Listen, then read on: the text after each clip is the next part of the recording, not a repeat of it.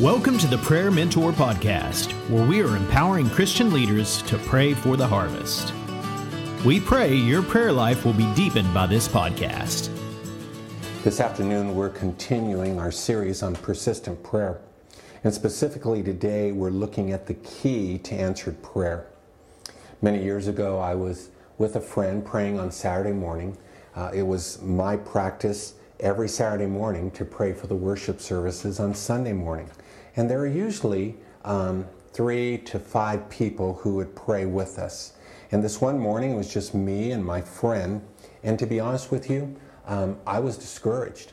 I believed in the power of prayer. I'd seen it. I believed that when we prayed, we watched people come to know Christ on Sunday mornings. We watched people's lives be transformed. And if I had my way, I would make it a requirement that every leader in our church, every pastor, would come and be a part of that prayer time because of the power of prayer that I knew would bring about and usher the kingdom of heaven into this church and into the community. And my dear friend, he put his arm on my shoulder and he looked at me and says, "Clyde, you cannot program prayer." And you know what? He was absolutely right. Through the years, I have learned that I can't program prayer. What I've learned is that there's 2 things that motivate people to pray. One is crisis, the other is vision. It is when we recognize that we are needy, that we're poor in spirit, that we begin to pray and we receive all the resources of the kingdom of heaven. And that's what we want to talk about in our time together today. In Luke chapter 11, Jesus is teaching on prayer. And in verse 1, it says, "Now Jesus was praying in a certain place, and when he finished, one of his disciples said to him, 'Lord, teach us to pray, as John taught his disciples.'"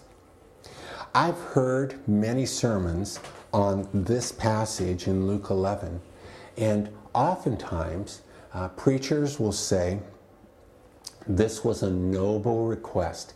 And in fact, this is the only time in all the Gospels where the disciples asked Jesus to teach them something. And the one thing was prayer. But I want to suggest to you it was not so noble. Because he said, as John taught his disciples. You see, when we compare someone with someone else, what we're saying is that someone else does a better job. And if you're a parent of a teenager, you know exactly what I'm talking about. My daughter Megan, when she was a teenager, wanted a phone. And she would say to me, "Dad, why can't I have a phone? All my friends' parents let them have a phone." Well, when you're comparing, when she was comparing me to her friends' parents, what she was saying was, "Dad, you're holding out on me and you're not as good of a father as all my friends' fathers are." So here are the disciples, and I want to suggest to you, I think he was whining. "Lord, teach us to pray as John taught his disciples to pray." He was angry. He was frustrated. Jesus had just been praying, and they watch Jesus prays and things happen, but they pray and things don't happen.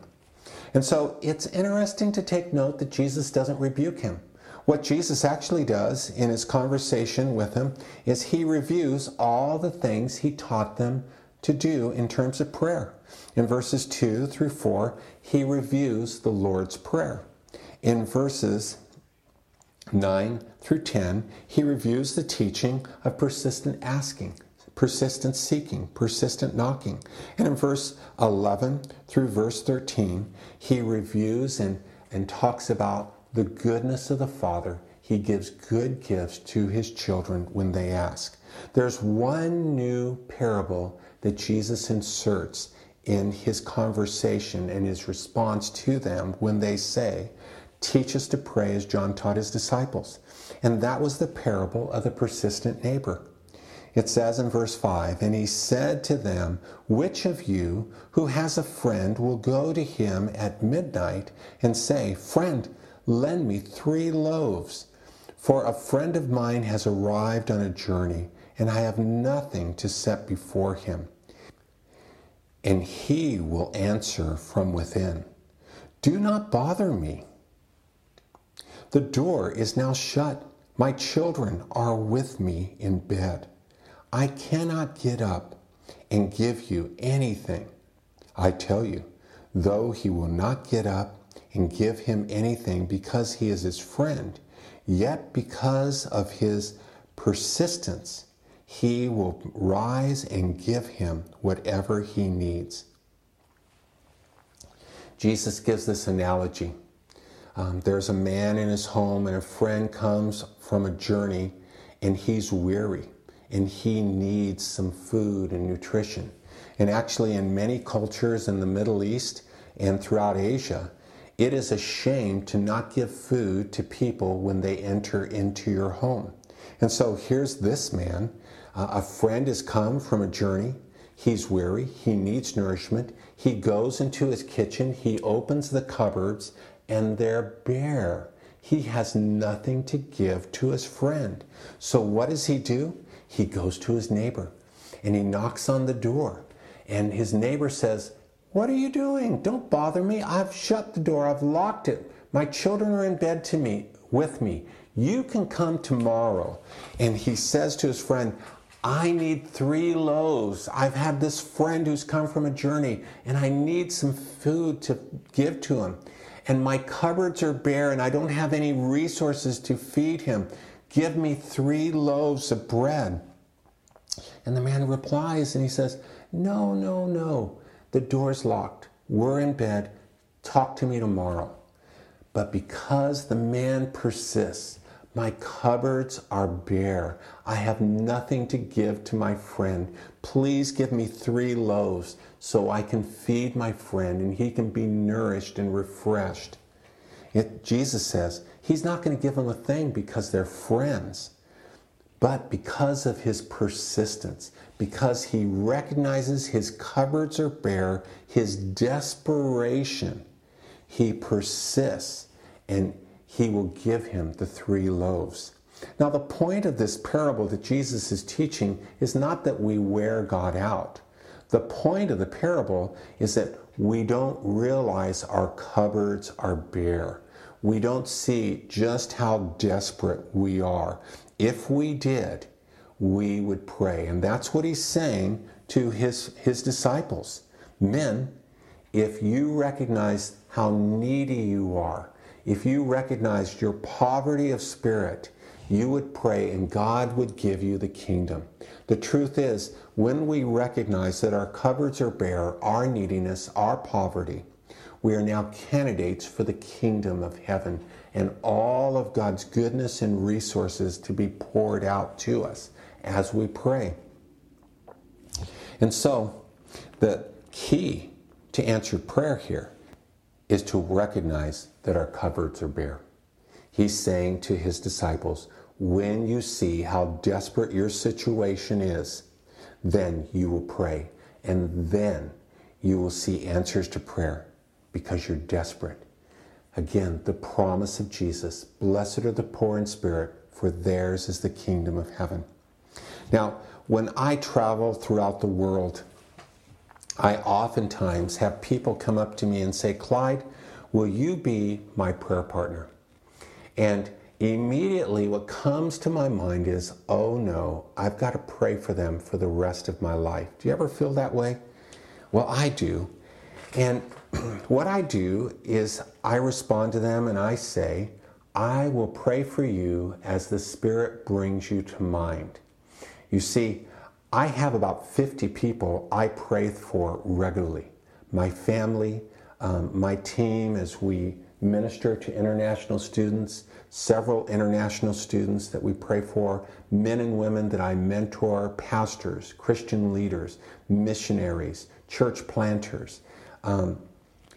I have a boatload of people to pray for, and they have been placed in my hands, and that's my assignment, to pray. If I prayed for everyone who came and asked me to be their prayer partner, there would not be enough hours in the day. And so I just say to them, I'll pray as the Lord brings you to mind. And I will pray for you right now. So I put my hand on them and I listen to the Spirit and I pray for them. What I've learned through the years is that there is these periods of time throughout Scripture where people prayed. There's a 24-hour fast. Samuel and the army of Israel are filled with fear because of the Philistines. And so Samuel calls them to fast for 24 hours. And after the 24-hour fast, they go and they confront the Philistines and they rout them. And God has heard their prayer. Esther is confronted with a reality that the king, Artaxerxes, has made a decree that on a certain day, the people of his kingdom can destroy the Hebrews, and the Hebrews cannot take up weapons and defend themselves. This was a part of an evil scheme by one of the king's key leaders named Haman. And so Mordecai says, don't think you'll escape this, Esther. If they attack the Jews throughout the kingdom, they will attack you. It will be made known that you are a Jew, and your life will be taken as well. And so Esther responds and says to her uncle, call the Jews of Susa to pray, to fast for 3 days, and I and my maid, we will fast for 3 days. After the 3-day fast, Esther approaches the king. Now, the reason she wanted them to fast is because when you approach the king uninvited, the king has a choice to extend his sepulcher to you, and you're welcome. If he doesn't, you're put to death. And the queen just knew very well that if she went and he was not pleased with her, she could be put to death. So they fast for 3 days, and she approaches the king, and he extends his sepulcher to her, and he offers her a portion of the kingdom. And she says, come to my quarters and let me prepare a meal for you. And in that meal, this lieutenant of the king is there, Haman.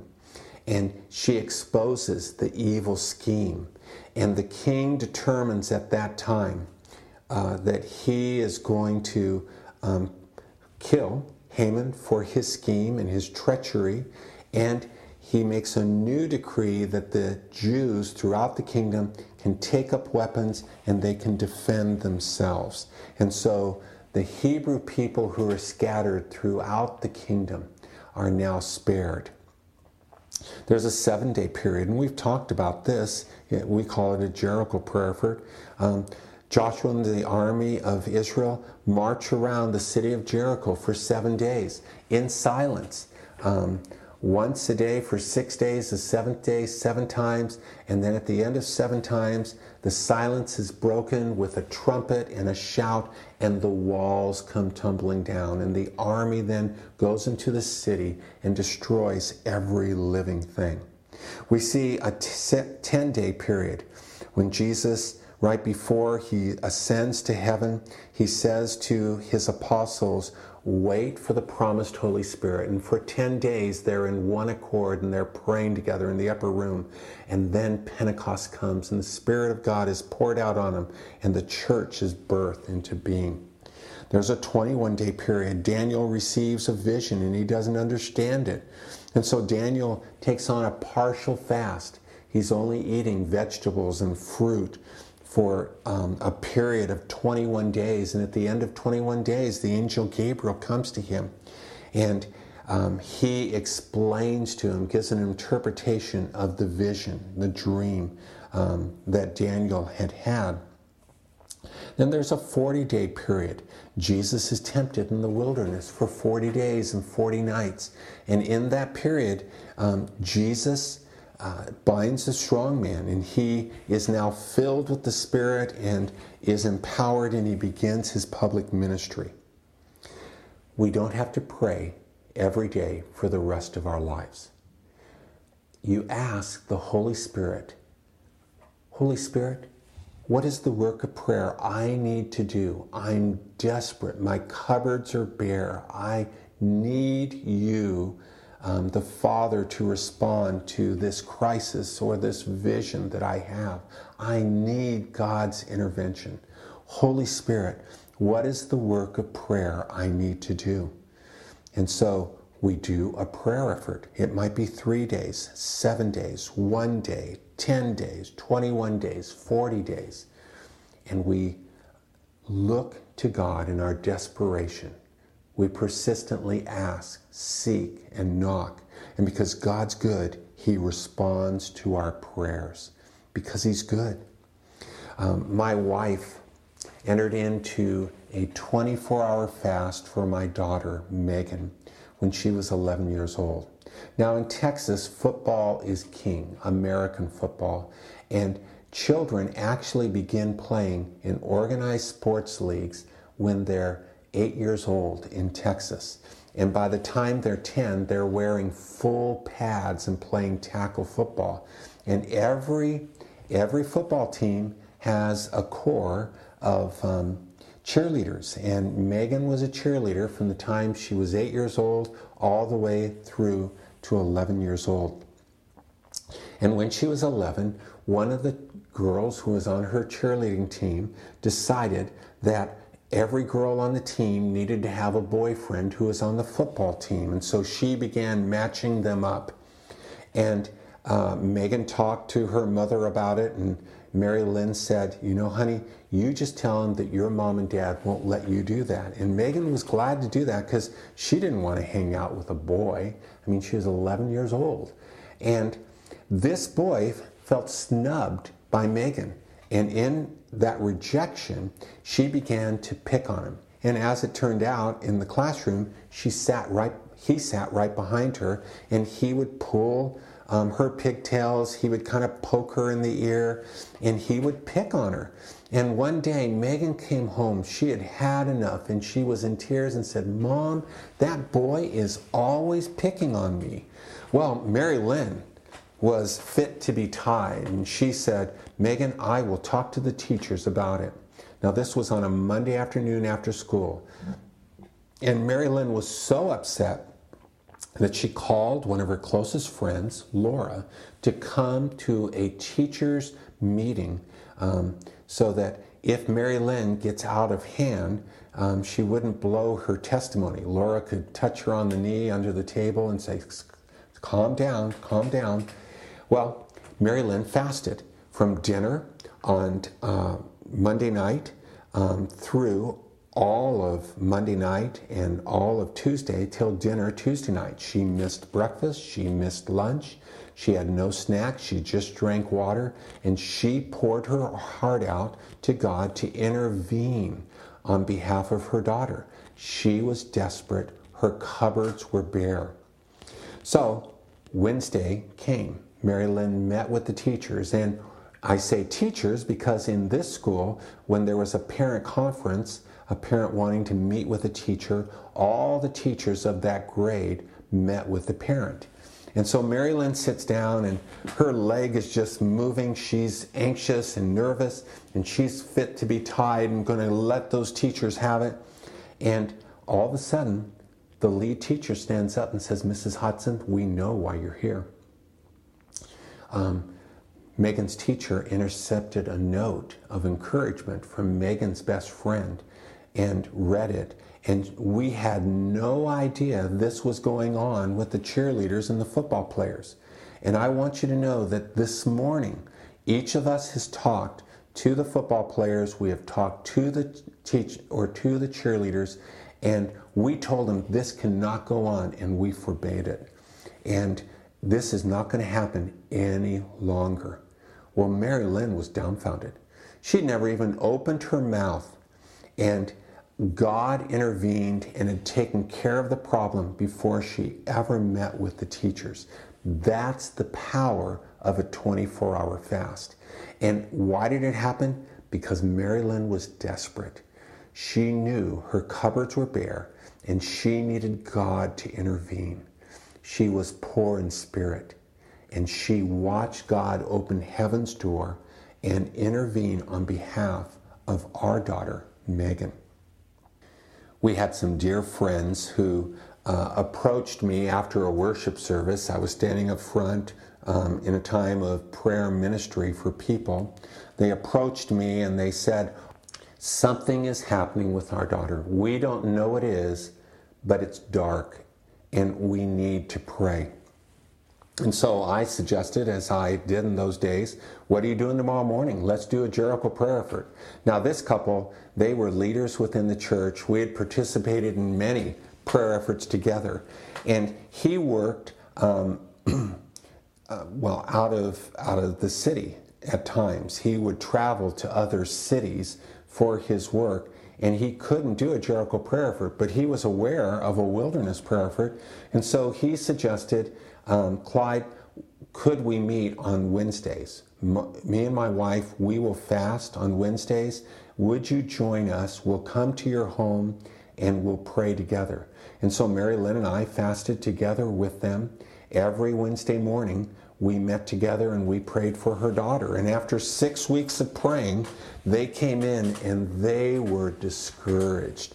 What they found out was that their daughter was a pole dancer. They were horrified. He was an elder in the church. She had gone to the Christian school that operated in our church since the time she was in kindergarten.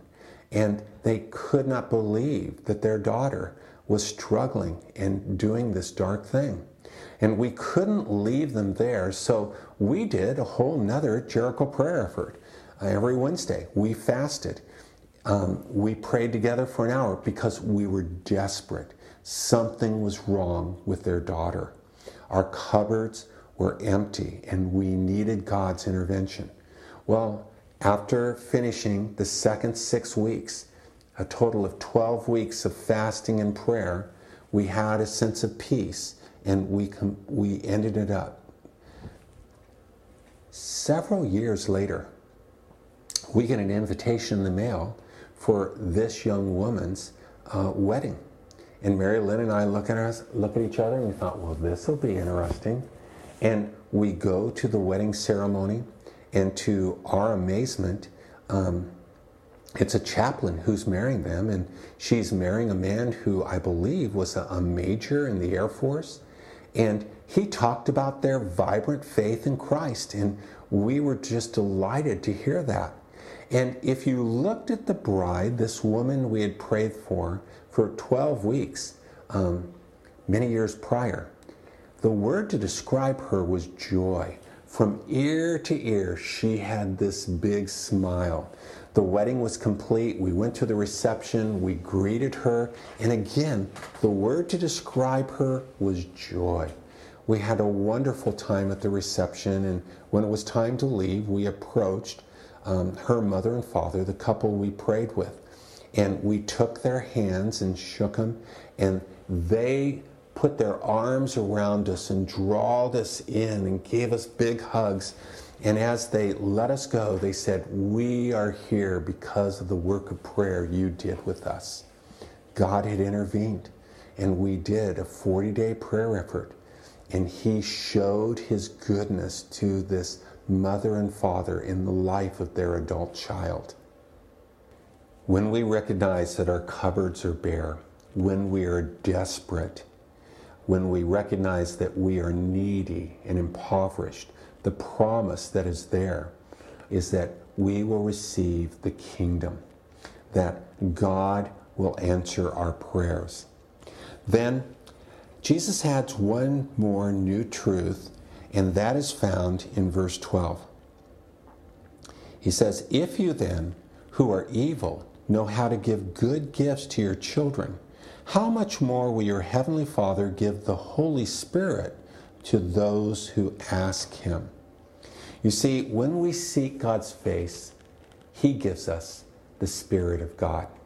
And it is the Spirit of God who leads us in prayer. It is the Spirit of God who gives us wisdom to know who God is, revelation to have encounters with God, Ephesians chapter 1. It's the Spirit of God who strengthens us with power so that we can know the presence of God, and gives us power so that we can know the full extent of the love of God, even though it's beyond comprehension. It's the Spirit of God who gives us wisdom to know what to pray, and understanding to know how to pray as we pray. Jesus said, "Blessed are the poor in spirit, for theirs is the kingdom of heaven." And it is the Spirit of God who is the agent of the kingdom of heaven. And the Father promises that He will give us the Spirit of God. He will give us the very best gift that we could possibly need in our time of desperation. Many years ago, my daughter Megan was a student at the University of North Texas. And it was her birthday, and she needed a bicycle to ride to campus, or ride around on campus. And so Mary Lynn and I went to Walmart. We found the kind of bike she wanted. It was a Schwinn Cruiser, but it was really a hunk of junk, and it cost $100. Now, we had a budget for her birthday for $100, but I just knew that was not a gift or a bike that would meet her needs. And so I went to a bicycle shop, Bicycles Incorporated, and I found a bike that was perfect. It was a lime green. It was really loud, and Megan, I knew, would love that bike. It had a basket on the handlebars, and it was just an incredible bike, and had everything that she would possibly want as a college student in that bike. The problem was, it cost $340, and we didn't budget for that. But I had been saving $20 every paycheck for the previous 9 months for an annual deer hunt that I go on. It pays for my hunting license. It pays for a trip to the range to sight in my weapon, and any supplies that I might need for the hunt, as well as giving a little bit of money to the driver, the man who would take me on the hunt. But I made a choice to take $240 of that money that I had set aside for something very special to me, so that I could buy Megan the best bicycle I could possibly buy her. You cannot imagine the joy and delight on her face when she saw this Schwinn Cruiser that was lime, and that had a basket on the handlebars and white walls on the wheels. It was just an incredible experience for me as a father to give her a gift that she took such delight in. And you know, I think that's how our Heavenly Father is. He delights in giving good gifts to His children. And even He delights in giving the best gift to His children. And the best gift the Father can give to you and to me is that of the Holy Spirit. It is the Spirit of God who guides us in prayer. It's the Spirit of God who gives us strength and endurance to persist in prayer. When one of the disciples, in his frustration, whined to Jesus and said, "Teach us to pray as John taught his disciples," Jesus responded and said, "You need to recognize that the secret to answered prayer is that of desperation. Your cupboards are bare. And because of that desperation, you will persist in prayer doggedly. You are going after God and heaven's resources. And the promise is, those who know their poverty and acknowledge it to God, theirs is the kingdom of heaven. And He gives us the agent of the kingdom, the Holy Spirit.